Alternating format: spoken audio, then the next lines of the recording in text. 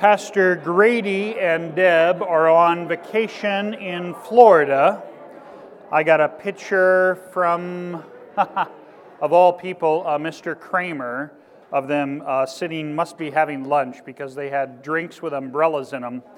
And that would have been, what is today? Today's Sunday, obviously. That would have been like Thursday or something. They were all wearing shorts, by the way. So I'm not sure how we should pray for our snowbirds that go south or west. You know, enjoy the weather, I guess, is the best way to do it. So anyway, Pastor Grady will return Wednesday, should be back in the office on Thursday. I'm around, obviously, so call the office or call me. Is my cell phone being published anywhere that you know of if you need to call? Well, okay, write it down real quick. You ready? 317, you know that area code, 847-7215. 847-7215. Yes, head elder, I just gave everybody my cell phone number. So, okay, so call me if you need anything, 847-7215. 317, okay? One of the things that has been so strange the last 2 months, and it's been kind of nice, but it's also been very strange, is my phone has not been ringing off the hook. I've been so, and that'll happen down the road as I get to know more of you and the congregation here. That's just a natural process. So it's been nice to not have people texting and bugging you, like 24/7. But it's really kind of funny. I used to complain about it. Where's my wife at? I don't think I'm going to complain about it again. Yeah, because it's almost been like, well, people have forgot about me, So anyway, all right. Third Sunday after the Epiphany, let's begin with prayer. The Lord be with you. Almighty and everlasting God, mercifully look upon our infirmities and stretch forth the hand of your majesty to heal and defend us. Through Jesus Christ, your Son, our Lord, who lives and reigns with you in the Holy Spirit, one God, now and forever. Amen. So you kind of left me at a quandary with what to do for Bible class. I told you last Sunday and the Sunday before, that I really wanted to do something where we had an objective. We weren't going to get stuck in just endless questions or me pontificating. We had something to kind of keep our feet to the fire. And so when I was up at Symposia a week and a half ago, 2 weeks ago, I knew this book was coming out, and it's now been published. I bought the Kindle edition of it, which was only like $8 or $9. How many of you, raise your hand if you've heard of Reverend Dr. Kurt Marquardt? Great guy. Wonderful guy. I didn't have the privilege to sit and learn at his feet. I have many of his books on my shelf. This is a collection of some of his lectures and writings. He was actually working on a book when he died, and he had a couple of chapters left unfinished. And so his students basically compiled all that and put it together. But his intent was to put, and you kind of see it in this isn't a really bright projector, the saving truth doctrine for, somebody up front read that for me, doctrine for lay people. Professor Marquardt was very pastoral in his writings, and I'm told by his presence, the way he taught seminarians and people in his various parishes he served as well. This book was written specifically for lay people, for you. You may not know Greek, you may not know Hebrew, you may not have read all 4 editions of Pieper's works. You may not have Luther on your shelf. You've got a spattering of different things you've been exposed to.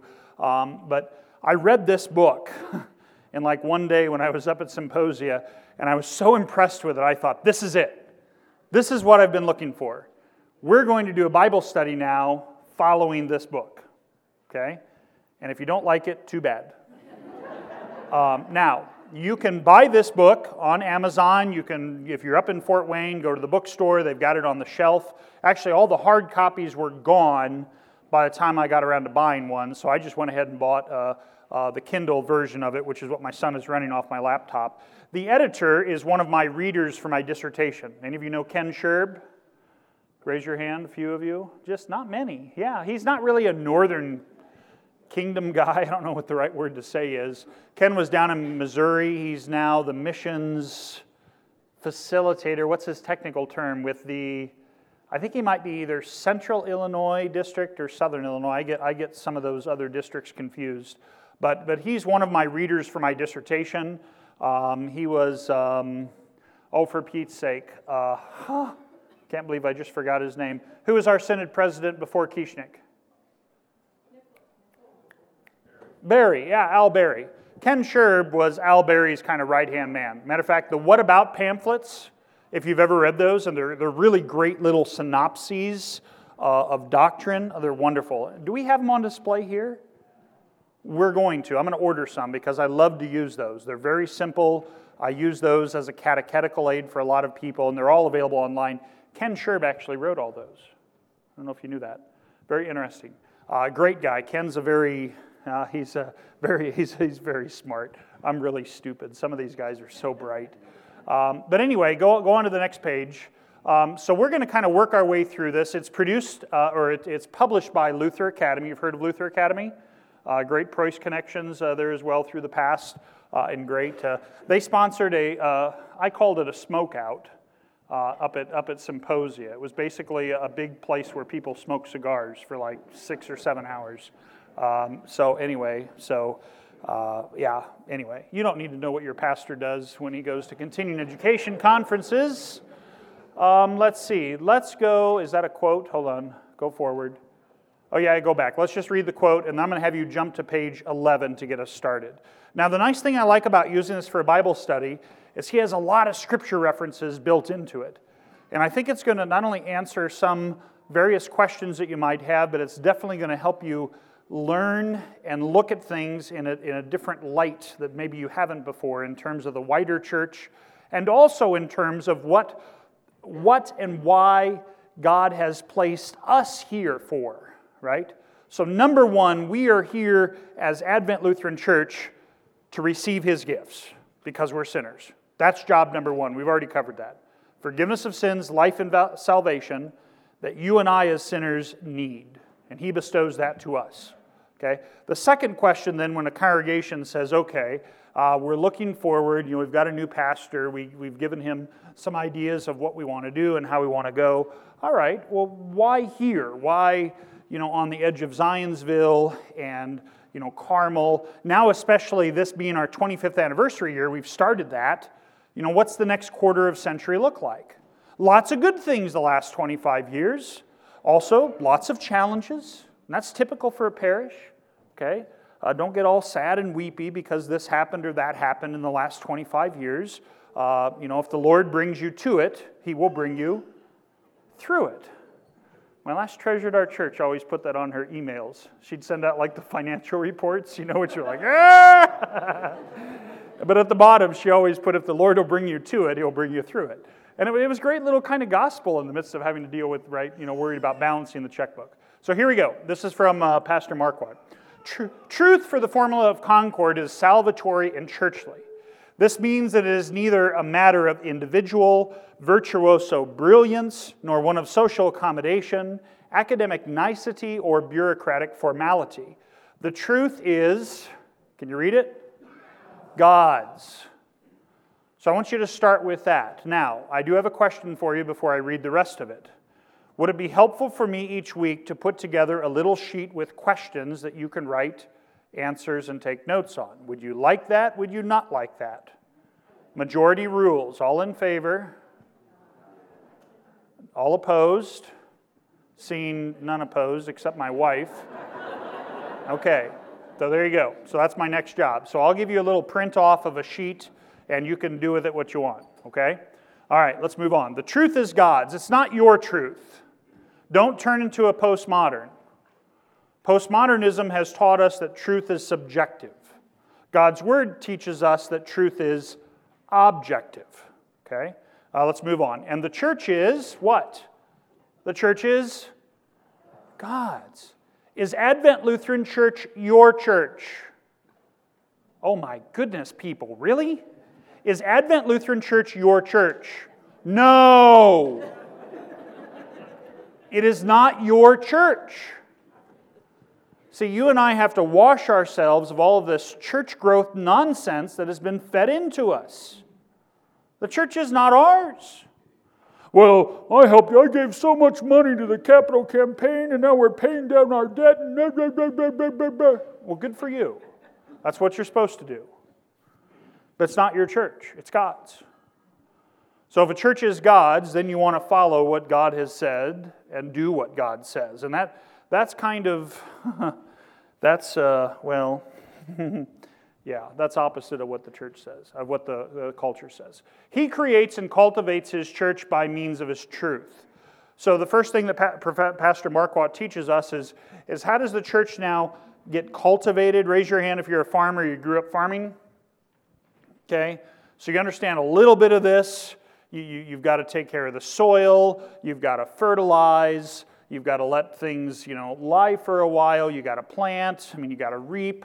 That's all through Scripture. Same thing, but it's His truth now that is doing that work. And that's the Holy Spirit.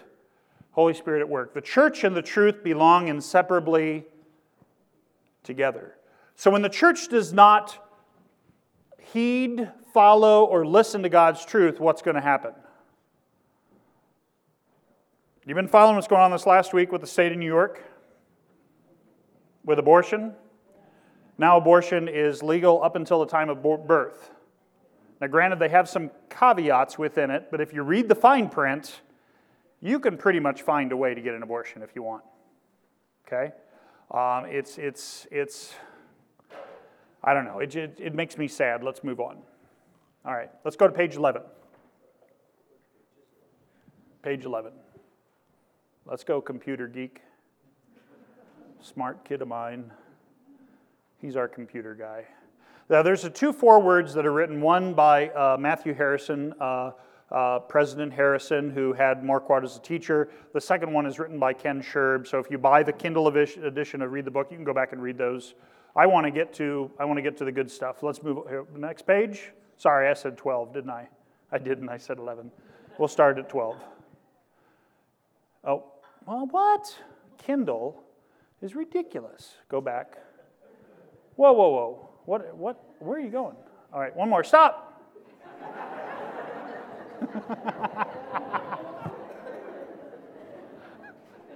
If I ever appear stressed out at church or in the pulpit, you know why. Here we go. Jesus Christ did not enter human history haphazardly. So this is completely opposite of what culture is teaching us, say, about how the universe came into existence, right? Just boom, or snap, one big bang or one little bang, however you want to talk about it. This was a plan. He came at the end of a long line of divine revelations. And if you're new to Scripture, one of the things you definitely want to study is all of the prophecies and revelations that preceded Jesus. Okay? You can do that by reading the Bible chronologically, or there's a couple of simple books I can reference you to that talk about the promises that God made. But basically it all started back in Genesis chapter 3, verse 15, the proto-evangel, the first gospel, that God would send a man, a seed of the woman, who would crush the head of the serpent. So the redemption for Adam and Eve and all of their offspring was going to be an offspring sent by God that was going to come and basically defeat the devil. Okay? And he was going to crush the head of the serpent, even though he would suffer just a heel bite. Okay? So he came at the end of a long line of divine revelations as the glorious goal and culmination of that line. So everything in the Old Testament is looking forward to Christ. Okay?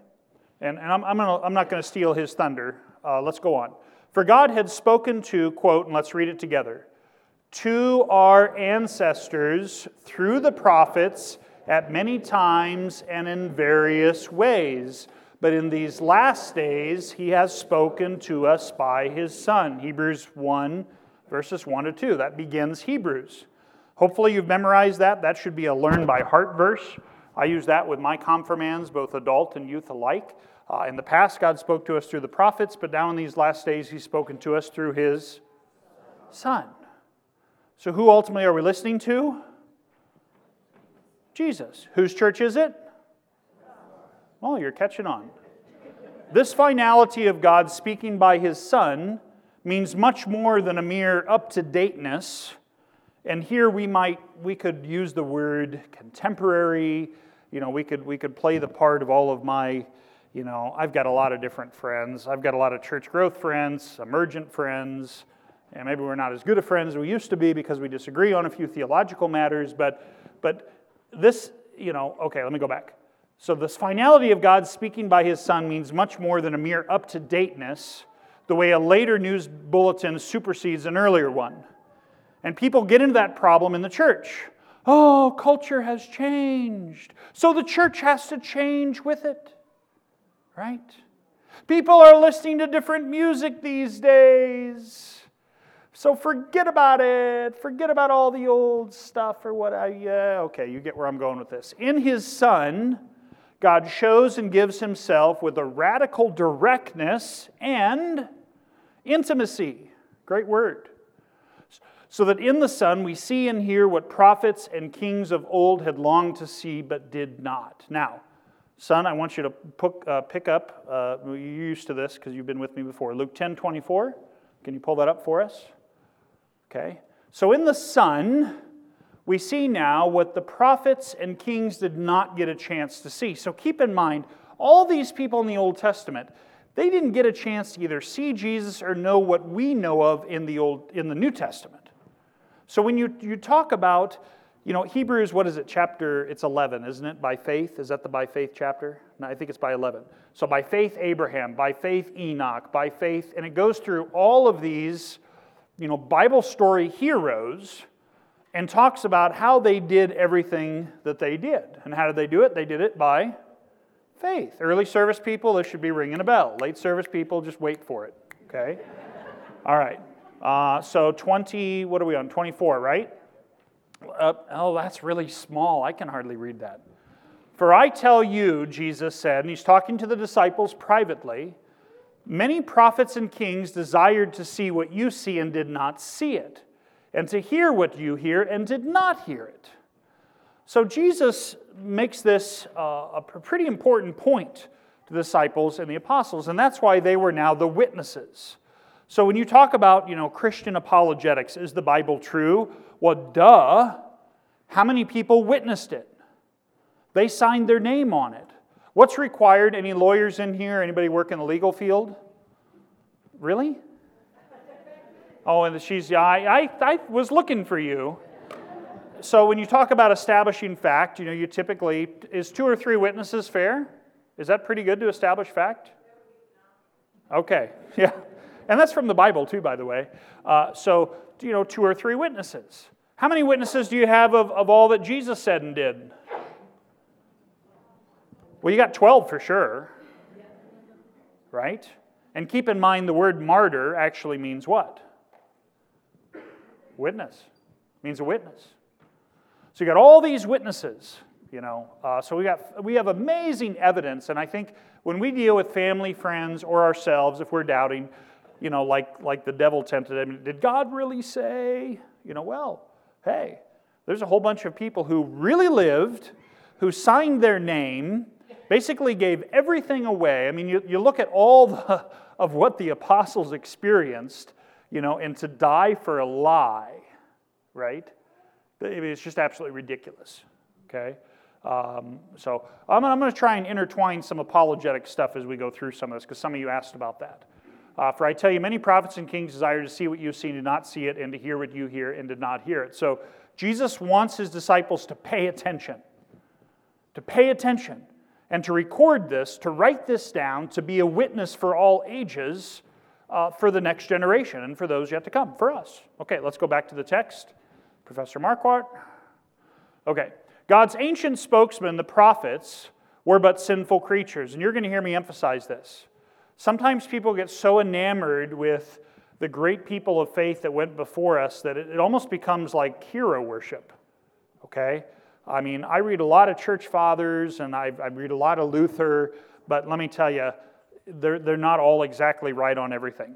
Luther made some mistakes on some stuff. Luther, was even affected by some of his own upbringing. So the way that he deals with the Jews or the Muslims, that comes through in his writings. Now, he's trying to be theological and matter of fact, but he really almost becomes a little racist. Okay? And so I'm just going to throw that out there. We can dive into that another time.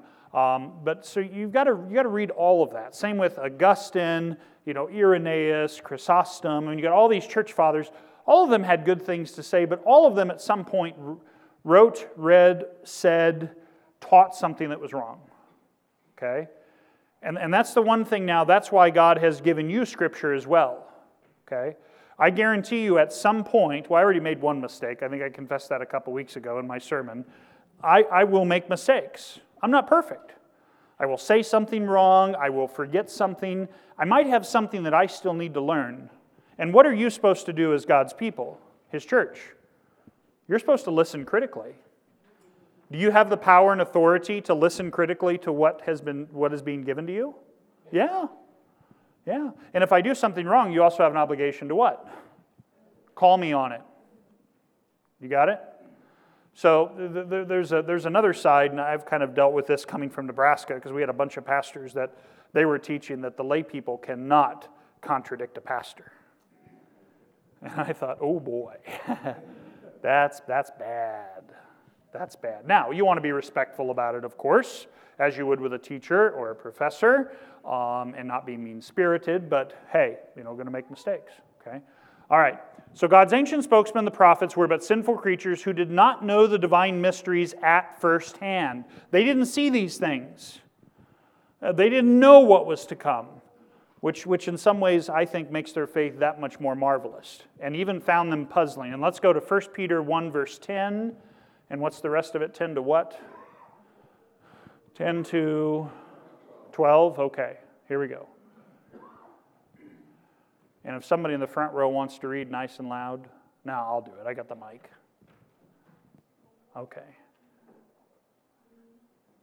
No, we don't want to spell check the Bible. Let's just read it.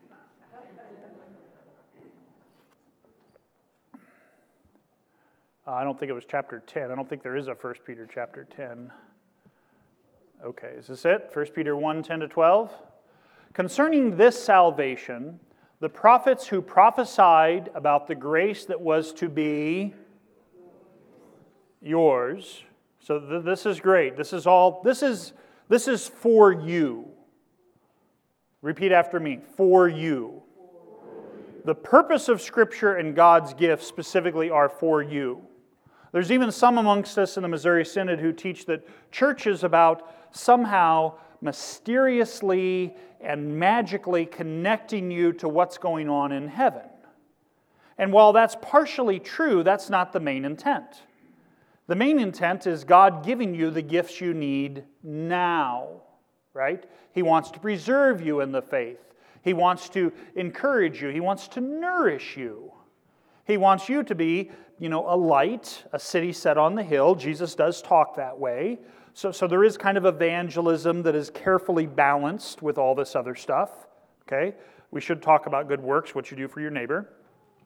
The prophets who prophesied about the grace that was to be yours, because you hadn't been born yet when it was prophesied about, searched and inquired carefully, inquiring what person or time the Spirit of Christ in them was indicated when He predicted the sufferings of Christ and the subsequent glories.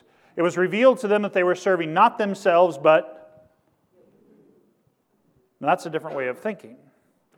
What we do now as Advent Lutheran Church should really serve who? Those yet to come. So just pause and think about that. If you think that I'm going to church just for myself or this current generation, I would say from Scripture you're not looking at the whole picture. What's to come? Now, we don't know what's to come, right? I mean, Jesus could return later today or tomorrow, right? And oh yeah, Scripture tells us, that which, Paul planted, Apollos watered, and Cephas tore out of the ground, and all this other stuff, right? So I've been getting kind of email updates from my last parish, and the Board of Elders actually called me this last week because they gave the district president their list that they wanted information. They wanted the PIFs and the sets for the pastors back on December 12th. And it had been like 6 weeks. And the district president promised he would get them the information, within a week and a half. And so it's been 6 weeks, and they're I don't know why they thought I could do something about it, but I was somebody that had a phone number too, and so I just let them kind of vent. So here I am on speakerphone with 7 or 8 elders, and rah, rah, rah, rah, rah, rah, and I kind of used, and wait for it, late service people, but wait for the Lord, all right? Don't just assume negative things. I mean, there might be things you have to deal with, but, the Lord will provide in some way, shape, or form. But the Spirit of Christ in them, when he predicted the sufferings of Christ and the subsequent glory. So everything is tied to what? Your reality, your future is tied to who? What or who?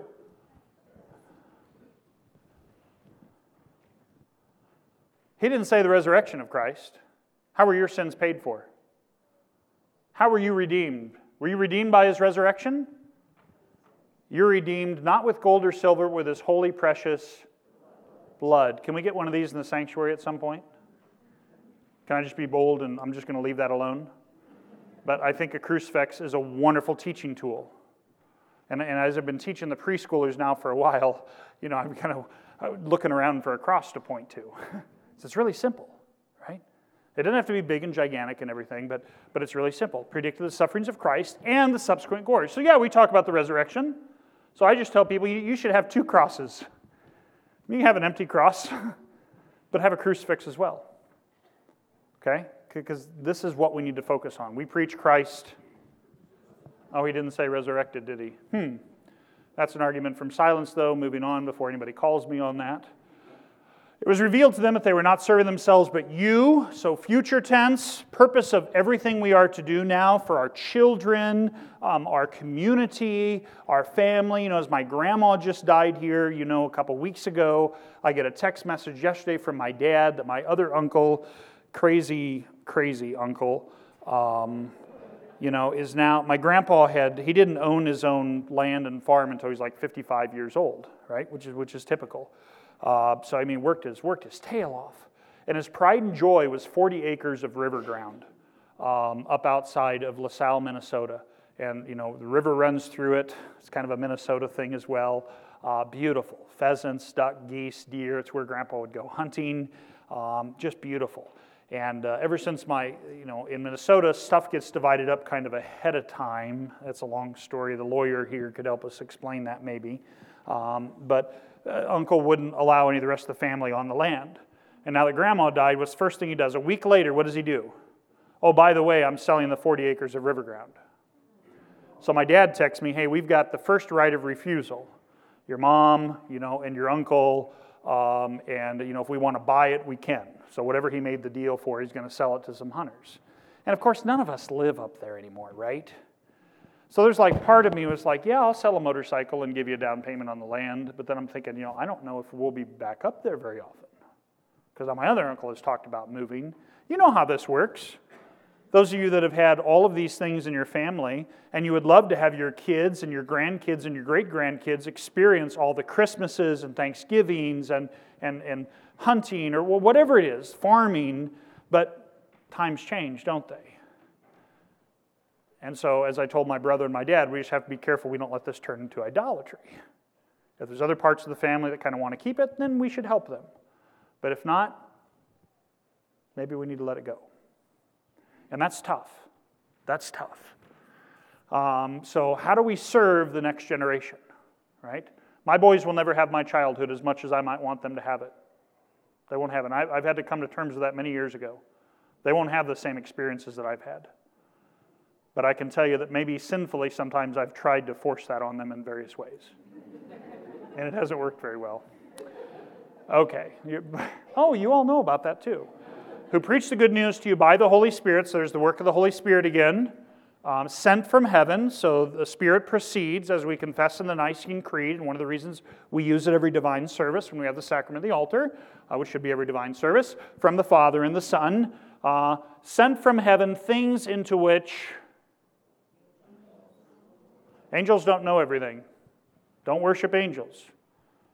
And your relatives, when they die, don't become angels either. Neither will you. They're created beings. Okay? They're separate. They're different. But angels are just there. There's various names. Angeloi, Malachi, my messenger, from which our oldest son is named, Prophet Malachi. Angels long to look. They want to learn more about these things. So even as angels want to learn more about God's plan of salvation, which implies now that they also are learning, what should that mean for you? What should you long to look into and learn more about? Yeah. Some people come and tell me, I'm just not learning anything from church or Bible class or Sunday school, we have a little bit of talk about that. Really. I mean, I've forgotten more than I've learned. I'm just going to tell you that right now. I mean, I think the love for learning, I try to instill that in our children as well. There's just so much. And the more I learn, the more I realize how much I don't know. And I just, I hope I live to a really long age, and I hope my mind stays good for a long time, right? So I can learn more. Okay, let's go back to the text. Oh, man, we only got 9 minutes.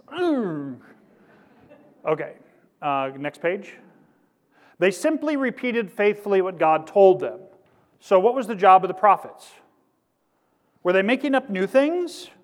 Were they trying to appeal to the culture? Never. Actually, it was always against the culture. So we're starting in our Wednesday morning Bible study. Come join us if you want, 9:30 to 11. We just started the book of Isaiah, which I didn't know until we showed up at 9:30, and we had to decide what to study. I said, let's do Isaiah. So, okay, cold turkey Isaiah. But it was really good. We went through the first chapter, and I had Lutheran Study Bible, so I had some good sheet notes. So now I got to bone up, and Pastor Grady will as well, and that'll be good. But their job was to repeat faithfully what God told them. That was their job. So what's our job? What's our job as a church? To repeat, right? Right? So when the kids were little, they'd always like to play the game. You know what game little kids like to play? Say something. Who know? Say something else. Monopoly. They repeat what you say, right? And it keeps going. Okay, you're not catching on very quick, but that's okay. So you sit there and it gets really annoying because what do they do? They repeat everything you say, and so you keep going, oh my goodness, right? So if you have little kids at home, you know what this is like. But that's the job of the prophets. And that, I would submit to you, is also the job of the church. To repeat now what God has said. Not to try and come up with new stuff, but to repeat what God has said. Which also means pay attention to those that have repeated it as well. Okay? So Scripture alone, that's our formal principle. Okay? We don't add to Scripture alone the tradition of the church, as Roman Catholicism does. But we still also study and respect the tradition of the church. So even like the Apocrypha, there's been a new translation of the Apocrypha. You know what the Apocrypha is? Books that are not Holy Scripture. They were written during the intertestamental period. So from roughly, don't quote me on this, like 400 BC maybe? 400 or 500 up until about the time of Christ, the New Testament. And some of them are really good. So you got the history. There's some historical books that are in there that talks about, a Jewish family in, around Jerusalem, revolts against the Romans, Luther suggested that even those should still be read to people in the divine service. Now, if we did that today, we'd get strung up on a pole, right? And I've never done that as a pastor. I've never even actually I've read it myself, but I've really studied it. But the emphasis, I would say, simply needs to be this: repeat what God told them, which is where? The 66 books of the Bible, right? And he's going to get into now exactly what that means. Let me move on. I'm sorry, I got a little ahead of myself. It is very different with the Son, who does not merely pass on words at second hand. He is himself God, the eternal Word, John 1, verse 1. Unlike mere prophets, he has the Spirit without limit, John 3, verse 34. Okay? He speaks from personal knowledge and with absolute authority, for he alone came from heaven. So Jesus is so much more than some of you older people might remember the old E.F. Hutton commercials. When E.F. Hutton speaks, people listen. How much more should we pay attention to what Jesus says? What the Son has come to impart to us, however, does not consist of lessons in cosmic engineering, a sort of theosophy, So it'd be a study now of wisdom stripped of its mumbo-jumbo. His knowledge, of course, embraces the ultimate secrets of our created universe's innermost recesses. That's a really big sentence. Yet all this pales into insignificance before something infinitely more sublime. And pay attention to this. Jesus makes known to us the God whom no one else has seen, but with whom he shares Godhead. And let's go to John 1:18 and John 6:46 to just get these passages in our mind. John 1:18, are we there? Okay, in John 1:18, no one has ever seen God. Have you seen him? Okay. Now, I've talked to people who've claimed they've seen God. And then I take them back to Scripture and I say, perhaps it wasn't God that you saw. Fair question? Why? Because what does Scripture tell us? No one's ever seen God. What about Moses? Did Moses see God face to face? Nope. God just showed Moses his. Right? It's kind of funny when you think about it. And I think God does have a sense of humor. I really think he does. God created humor, right? Wine doth make a man's heart happy. So go enjoy a bottle of wine later this afternoon while you're watching the crazy Pro Bowl. I don't know why they do that anymore anyway, but okay. So where is that? So no one has ever seen God. The only God who is at the Father's side, he has made him known. Okay? So who's at the Father's side? Jesus. Jesus is the one who's made him known. So if you want to know God, the one true God, who do you need to know first? Jesus. So this is why Scripture says, Jesus says, no one can come to the Father but by me. This is why we have issues with the Mormons, the Jehovah's Witnesses, and others who claim that you can get to God by other ways, or by other means, or by other people. Okay, and what was our other passage? 6:46, is that right? Okay. John 6, verse 46. Oh, we're almost out of time. I got 3 minutes. Okay. Let's go back. Jesus said, 45, it is written in the prophets, and they will all be taught by God. Everyone who has heard and learned from the Father comes to me. Not that anyone has seen the Father except he who is from God. He has seen the Father. So now you hear John's emphasis, and of course, John's gospel, which we understand to be one of the latter or later gospels, is written specifically against the Gnostics. Okay? So the Greek word for knowledge is gnosis. So Gnostics were those who claimed that you could attain to the divine by doing what? By your knowledge, right? By rationally, thinking, all that sort of thing, okay? And John debunks all that. He says, you want to know God, you want to know about the divine, you'd know about Jesus, okay? And I believe there's a lot of people out searching for God. I think there's a lot of people searching for various things in their life.